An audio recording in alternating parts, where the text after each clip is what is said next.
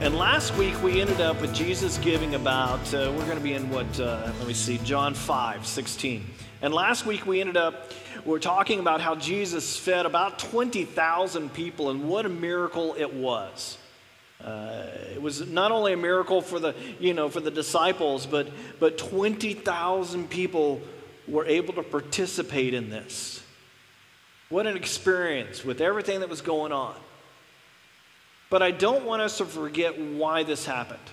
This happened because the people were seeking the truth. They were seeking miracles. They needed help, and they saw the help, and they wanted to get near that help, so they came running and would not leave Jesus alone. And then when they got there, they wouldn't leave. They were around their Savior. These people saw that he was going to go over to the other side of the lake, so they booked it around to the other side of the lake. And one of the great things about going to the Holy Land, if we ever get a chance, we'll go again. But you can visualize what happened. You're like, okay, he loaded up on this side, and he went over there, and he landed there, and the people, you can imagine it because you've seen it.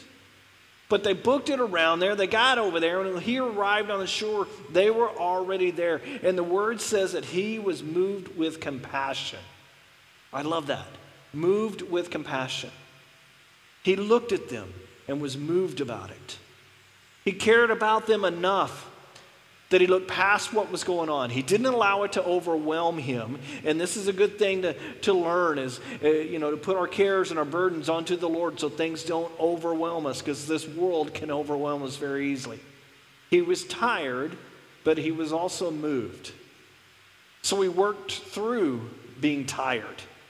And he spent all day teaching and healing and providing for the people. And the scripture said that last week that he said that they looked like sheep without a shepherd. And he all of a sudden becomes their shepherd. Now, how do we know this? Well, he does what a shepherd does. First of all, he protects them. He's teaching them God's ways. He is showing them how to treat each other. He is hanging around with them. He warns them about certain things like the wolves and the false teachers, and he warns them about going in the wrong direction. A good shepherd protects his sheep. Secondly, he heals them. A good shepherd will protect his sheep from outside forces, but he'll also heal them. He'll heal them sometimes as a physical healing. And let me take care of that. Man, I know that you really hurt yourself there. Let me help you out there. Let's see what I can do for you, almost like a doctor. But also, he heals them, spiritually and mentally. He also helps them get past things in life that can bog us down. And some of us have had horrendous experiences in our life that we could just get bogged down in. And some of us go, okay, well, I haven't had that serious of a thing where I didn't get bogged down in, but we could easily go that direction. And I don't know of any Christian that hasn't been hurt at one point or another. And a good shepherd, Christ heals them in these areas. Now, the only way to know what ails a person is to talk with them, right? You have to get to know people. Yes, he is God. Yes, he automatically knows what ails us. He automatically knows what's going on in our mind and what's bothering us. But he's also a God that says, come and tell me. Come and have that relationship. So I think he walked around and talked with many people during this time. The third thing a good shepherd provides for them. He's already protecting them. He's already teaching them. He's already healing them. But he also provides for them. He gives them food, the basic necessities in life. And no one could walk away from this miracle and dispute it. No one could walk away and say, well, that wasn't a miracle, because I saw how much food they had to begin with, and I saw how much food they had at the end, and I know that we all ate. No one can say the bakeries came running with a whole bunch of trays of food.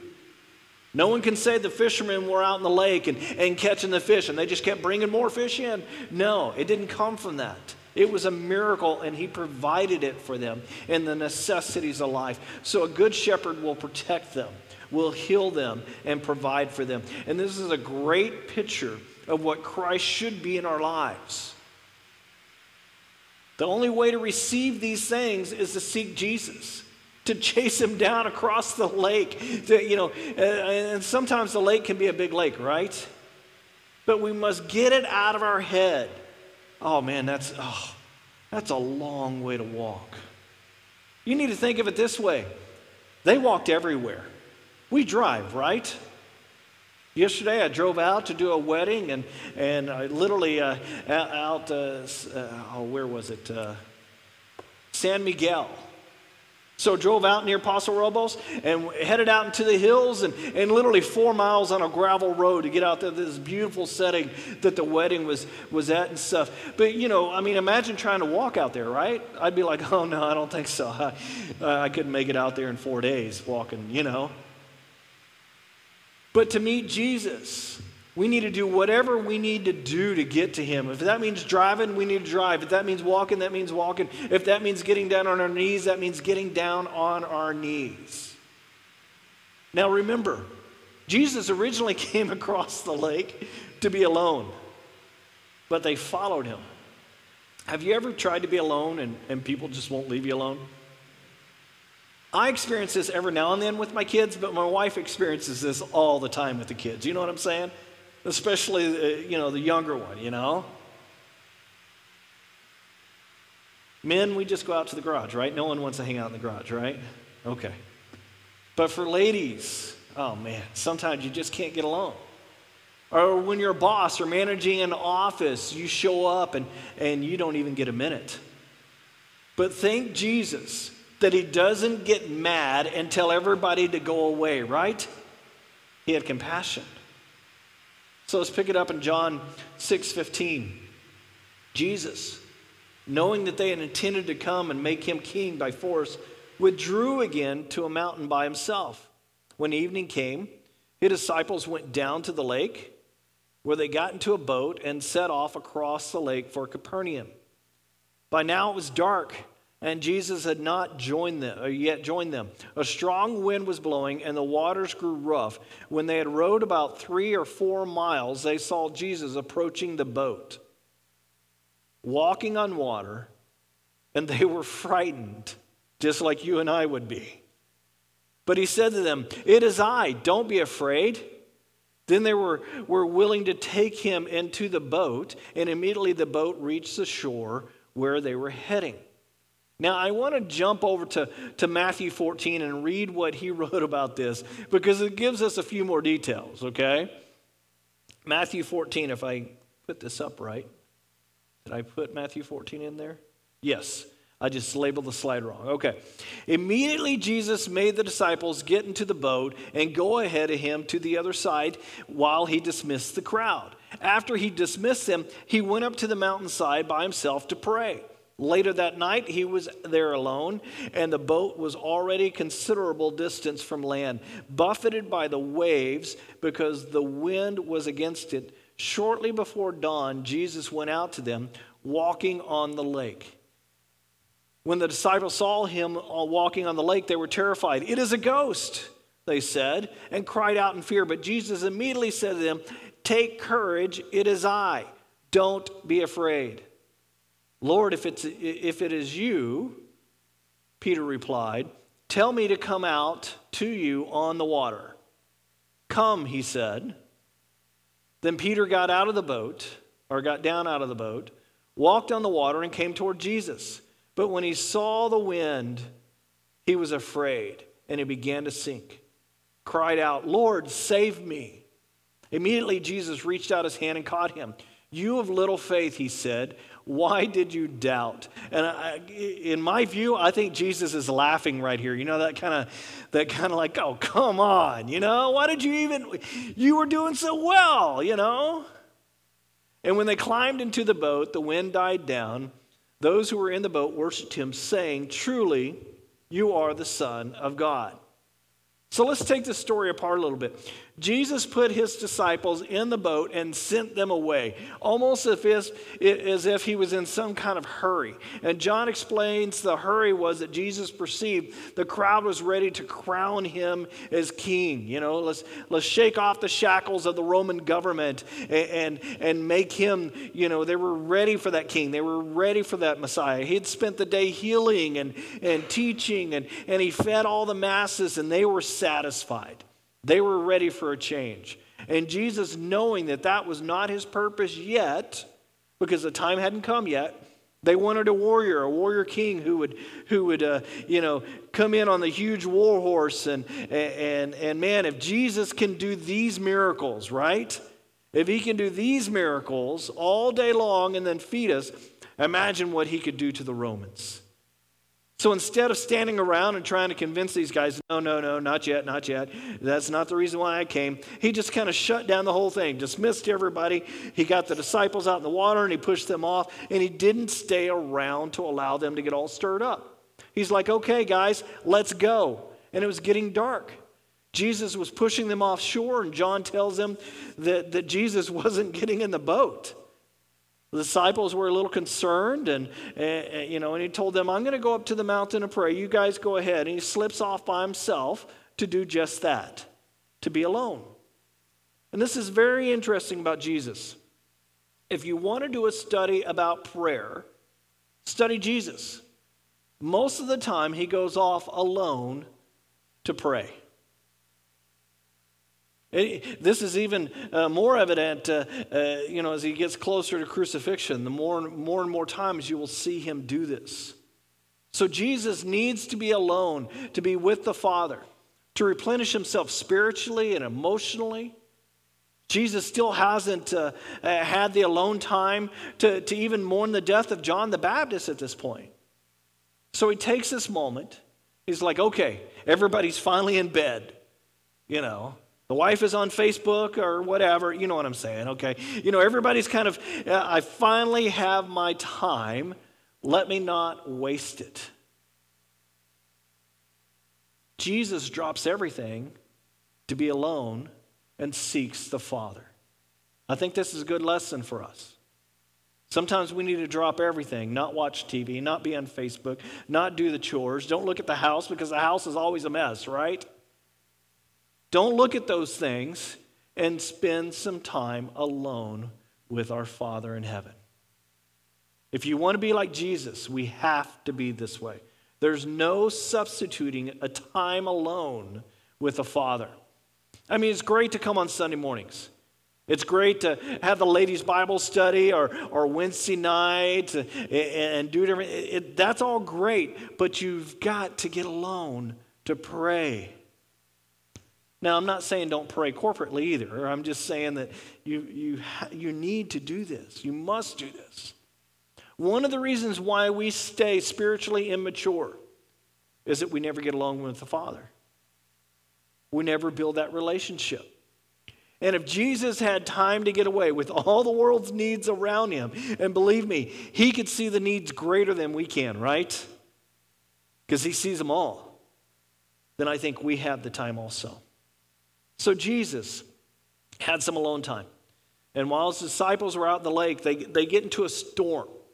And Mark tells us that it was between 3 and 6 a.m., and Jesus saw them straining and rowing against the wind. Now, I've had occasion to be on a lake, fairly large lakes in boats, and I've mentioned this before, where the storm comes up, and it's like a 45-minute full bore, now with 2 large guys in a boat with a 15-horsepower engine. So, I mean, but the waves come up, and the waves are going up and down. I've been there with my dad, and my dad, you could see his face is just like scared.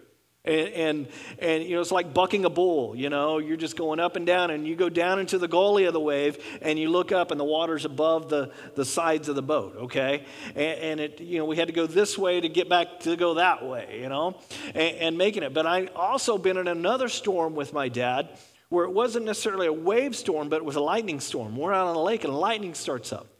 Now, this really scared him, and I've talked about my dad before. He would do anything for anybody. He was one of the most gracious men I've ever known, except for at this point. We made it back to the dock. I've never seen my dad get out of a boat so fast and run up into the shed that was near the dock and leave me to tie up the boat. But he was that scared. I tell you. And he was like, just leave the boat. And I'm like, no, I'm tying up the boat, But, being out in these storms on a lake can get you really kind of worked up.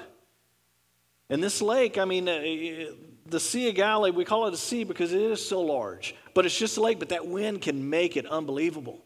Now, Matthew tells us the boat was now in the middle of the sea or the lake, tossed by the waves, and the wind was contrary.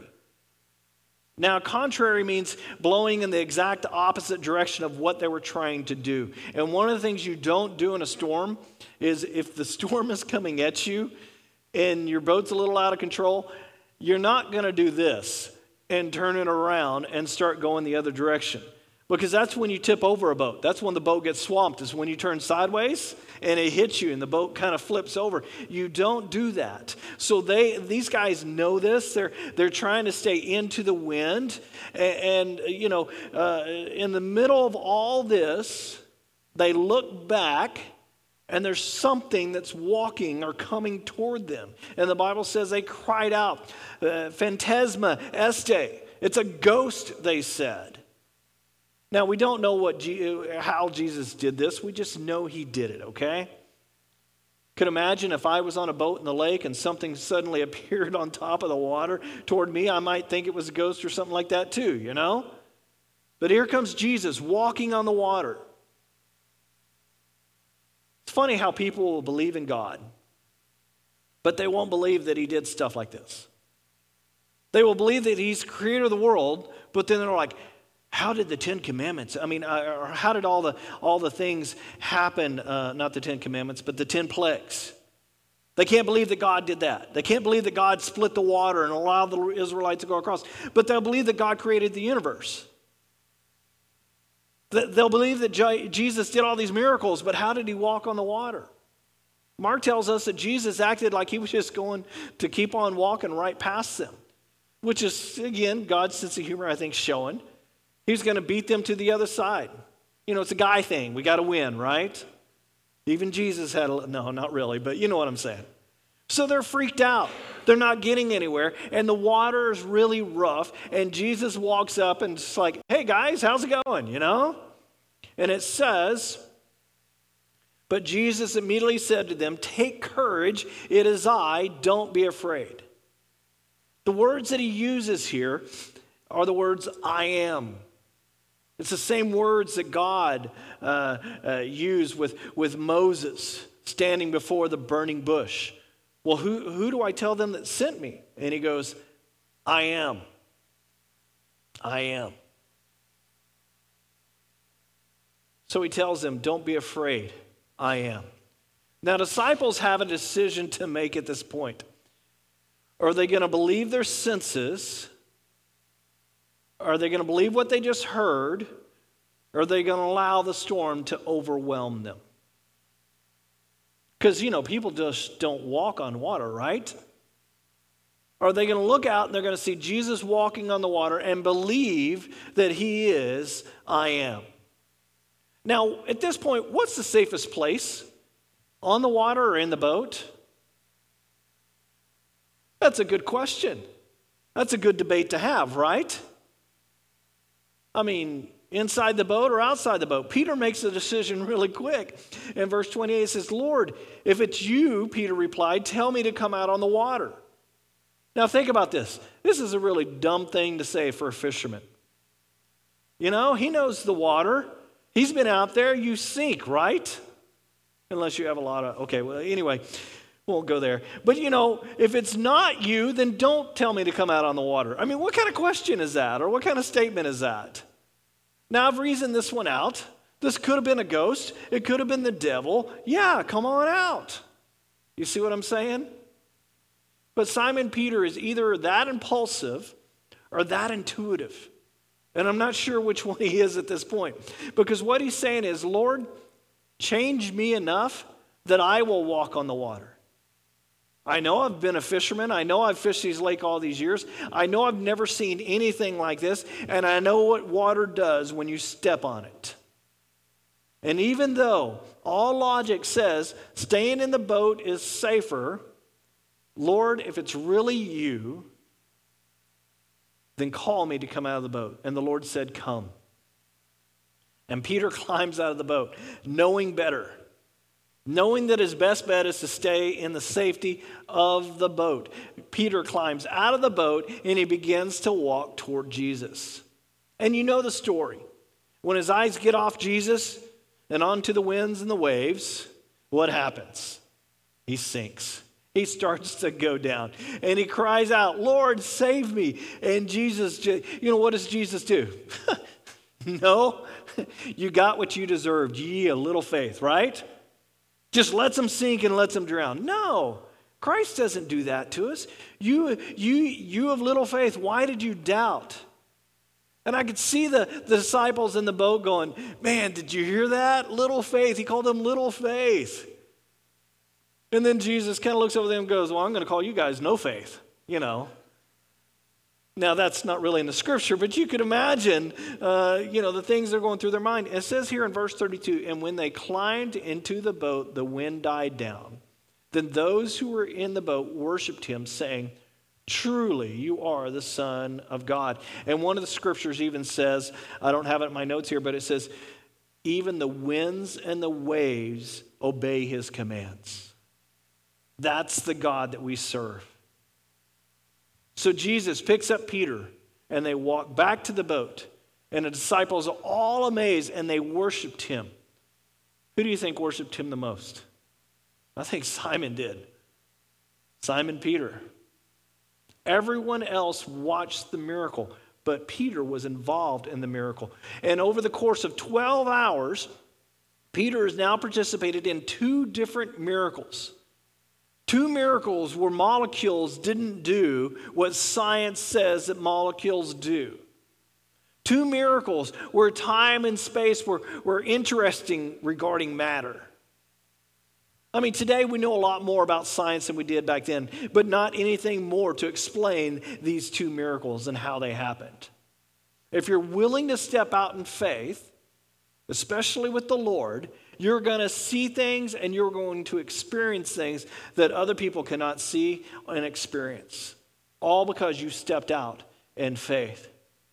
And you say, Lord, I really want to get to know you. I really want to see how you work. I really want to see how you operate. This is a dangerous prayer. Because you know what he'll say? Either he will say, well, then bring me those loaves and fishes. Or he'll say, get out of the boat and walk toward me. And then we have to make a decision. Am I really going to do that or not? But either way, what is happening is that if you take a risk that goes against your nature. Now, what is your nature? You got to figure that out. Are you a particularly cautious person? Are you a particularly rational person? Do you have to know all the details before you make a decision? Do you have to have it all figured out? Or do you tend to figure things out before other people do? Maybe your mind works really, really well. That can be a blessing or a curse. Do you tend to rationalize it out and reason it out? Do you tend to argue about points before you want to make a decision? If that's the case, your walk with the Lord can take a huge leap if you're willing to say, Lord, whatever I have in my hands that you want, you can have it. If you want me to walk on water, I'll walk on water. I won't understand how, but I'll do it. That's a dangerous prayer. I don't care if you've reasoned out that this is my lunch. I don't care if you've reasoned out that this is the boat and there's safety in here. And I know more about boating than you do. And you were the carpenter from Nazareth, for Pete's sakes. You can imagine the disciples thinking, what do you know about boats? What do you know about this water? And yet, walking toward me is Jesus, showing me that he does know. And it draws them toward a greater faith. We should be drawn toward a greater faith. Now, what's interesting about this miracle, it's kind of beautiful. Only 12 men observed it. I mean, if I was Jesus, I would have waited till we got closer to shore. Maybe people would be outside so more people could see this miracle. You know, walking on water in front of thousands of people. I would have printed out flyers and had a fundraiser, sold a few tickets. Why? Because I would want them to believe, right? For them to understand instantly who I am. But Jesus is so different. He performs this miracle in front of 12. And this is what I really love about the Lord. He's not playing to an audience. He's not trying to build things up. He is just showing them who he is, and that's what he wants to do with us. Because he wants Peter to know, Peter, you can step out on faith if you keep your eyes on me. And when you don't keep your eyes on me, what happens? This is a good lesson for Peter. It's a good lesson for us. You know, there's another storm they endured on the same lake later, and they wake him up to calm the waters. This time he's not in the boat. Why? I think it's because these guys are growing up. He let them out in the boat for a little while by themselves. John tells us the storm ceased when they got to the boat, and the land was right there. So either they were already starting to get close, or immediately the Lord took the boat to where it was needed to be. And this is so fascinating. We're in the middle of the storm, and we're thinking, how am I going to get where I need to go? Because there's a big mess between me and shore. This is the reality of it.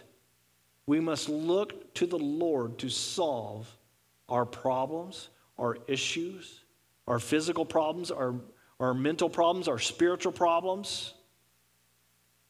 And at the right time, we should go to the Lord because the Lord wants to be involved. This is the life that the Lord wants us to live, where everything is not planned out. And some of us, me included, I don't like it when the plan doesn't come together. You know what I'm saying? I don't like it when I can't figure things out. And, you know, it'll drive you absolutely nuts. You know, I got to give that trying the plan thing out first. Because when I do, the Lord, or if I stay with the plan too much, I start to realize the Lord's going to change it anyway, right? How many times does a plan come together? I mean, other than the 18, you know, for those that grew up in the 80s at all. You know, the plan never works out the way you think it's going to work out, right? So just give it over to the Lord anyway. Now, that doesn't mean we don't prepare. It just means I don't try to set stuff in stone and make it this way or the highway. And we don't really see this until we get close or we're already entered into the crisis. And that's when we really start to pray and cry out to the Lord. So my advice to you is, don't hold back. Cry out to the Lord. Ask him, Lord, bring me into this miracle. Lord, help me be more like you. Because then when you do that, you'll mature spiritually. Some of us are stuck. And the reason is we're not looking at the Lord. We're looking at the winds. We're looking at the waves. We're looking at the finances. We're looking at the health. We're looking at all these other things the world has just dumped on top of us. We're looking at the news too much. I tell you, the news can drive you nuts, right? Shut it off. I'm not saying don't be informed, but don't sit there and dwell on it all the time. Maybe we should be dwelling on the Lord a little bit more, right? Because we know it's going to get bad, right? I mean, I've read Revelations. Have you? It's going to get bad. It's going to get worse. That's okay because the Lord's still in charge. Well, why don't we stand? Got done a little early today. We'll have the worship team come on up and we will finish with a song. But let's pray as they come on up. Lord, we thank you so much that in the middle of the storms, in the middle of the waves, that you were there. In the calmness of life, you were there. When we need healing, you were there. When we need to be protected, you were there. When we need to be fed, you were there. Lord, get it through our heads that you were there. Help us recognize that, Lord. For those that feel stuck, Lord, I pray that they would take a step out in faith and look to you and keep their eyes on you. Because what you did with all those disciples, you're willing to do with us as we become more like you on a daily basis. May the Lord bless you and keep you.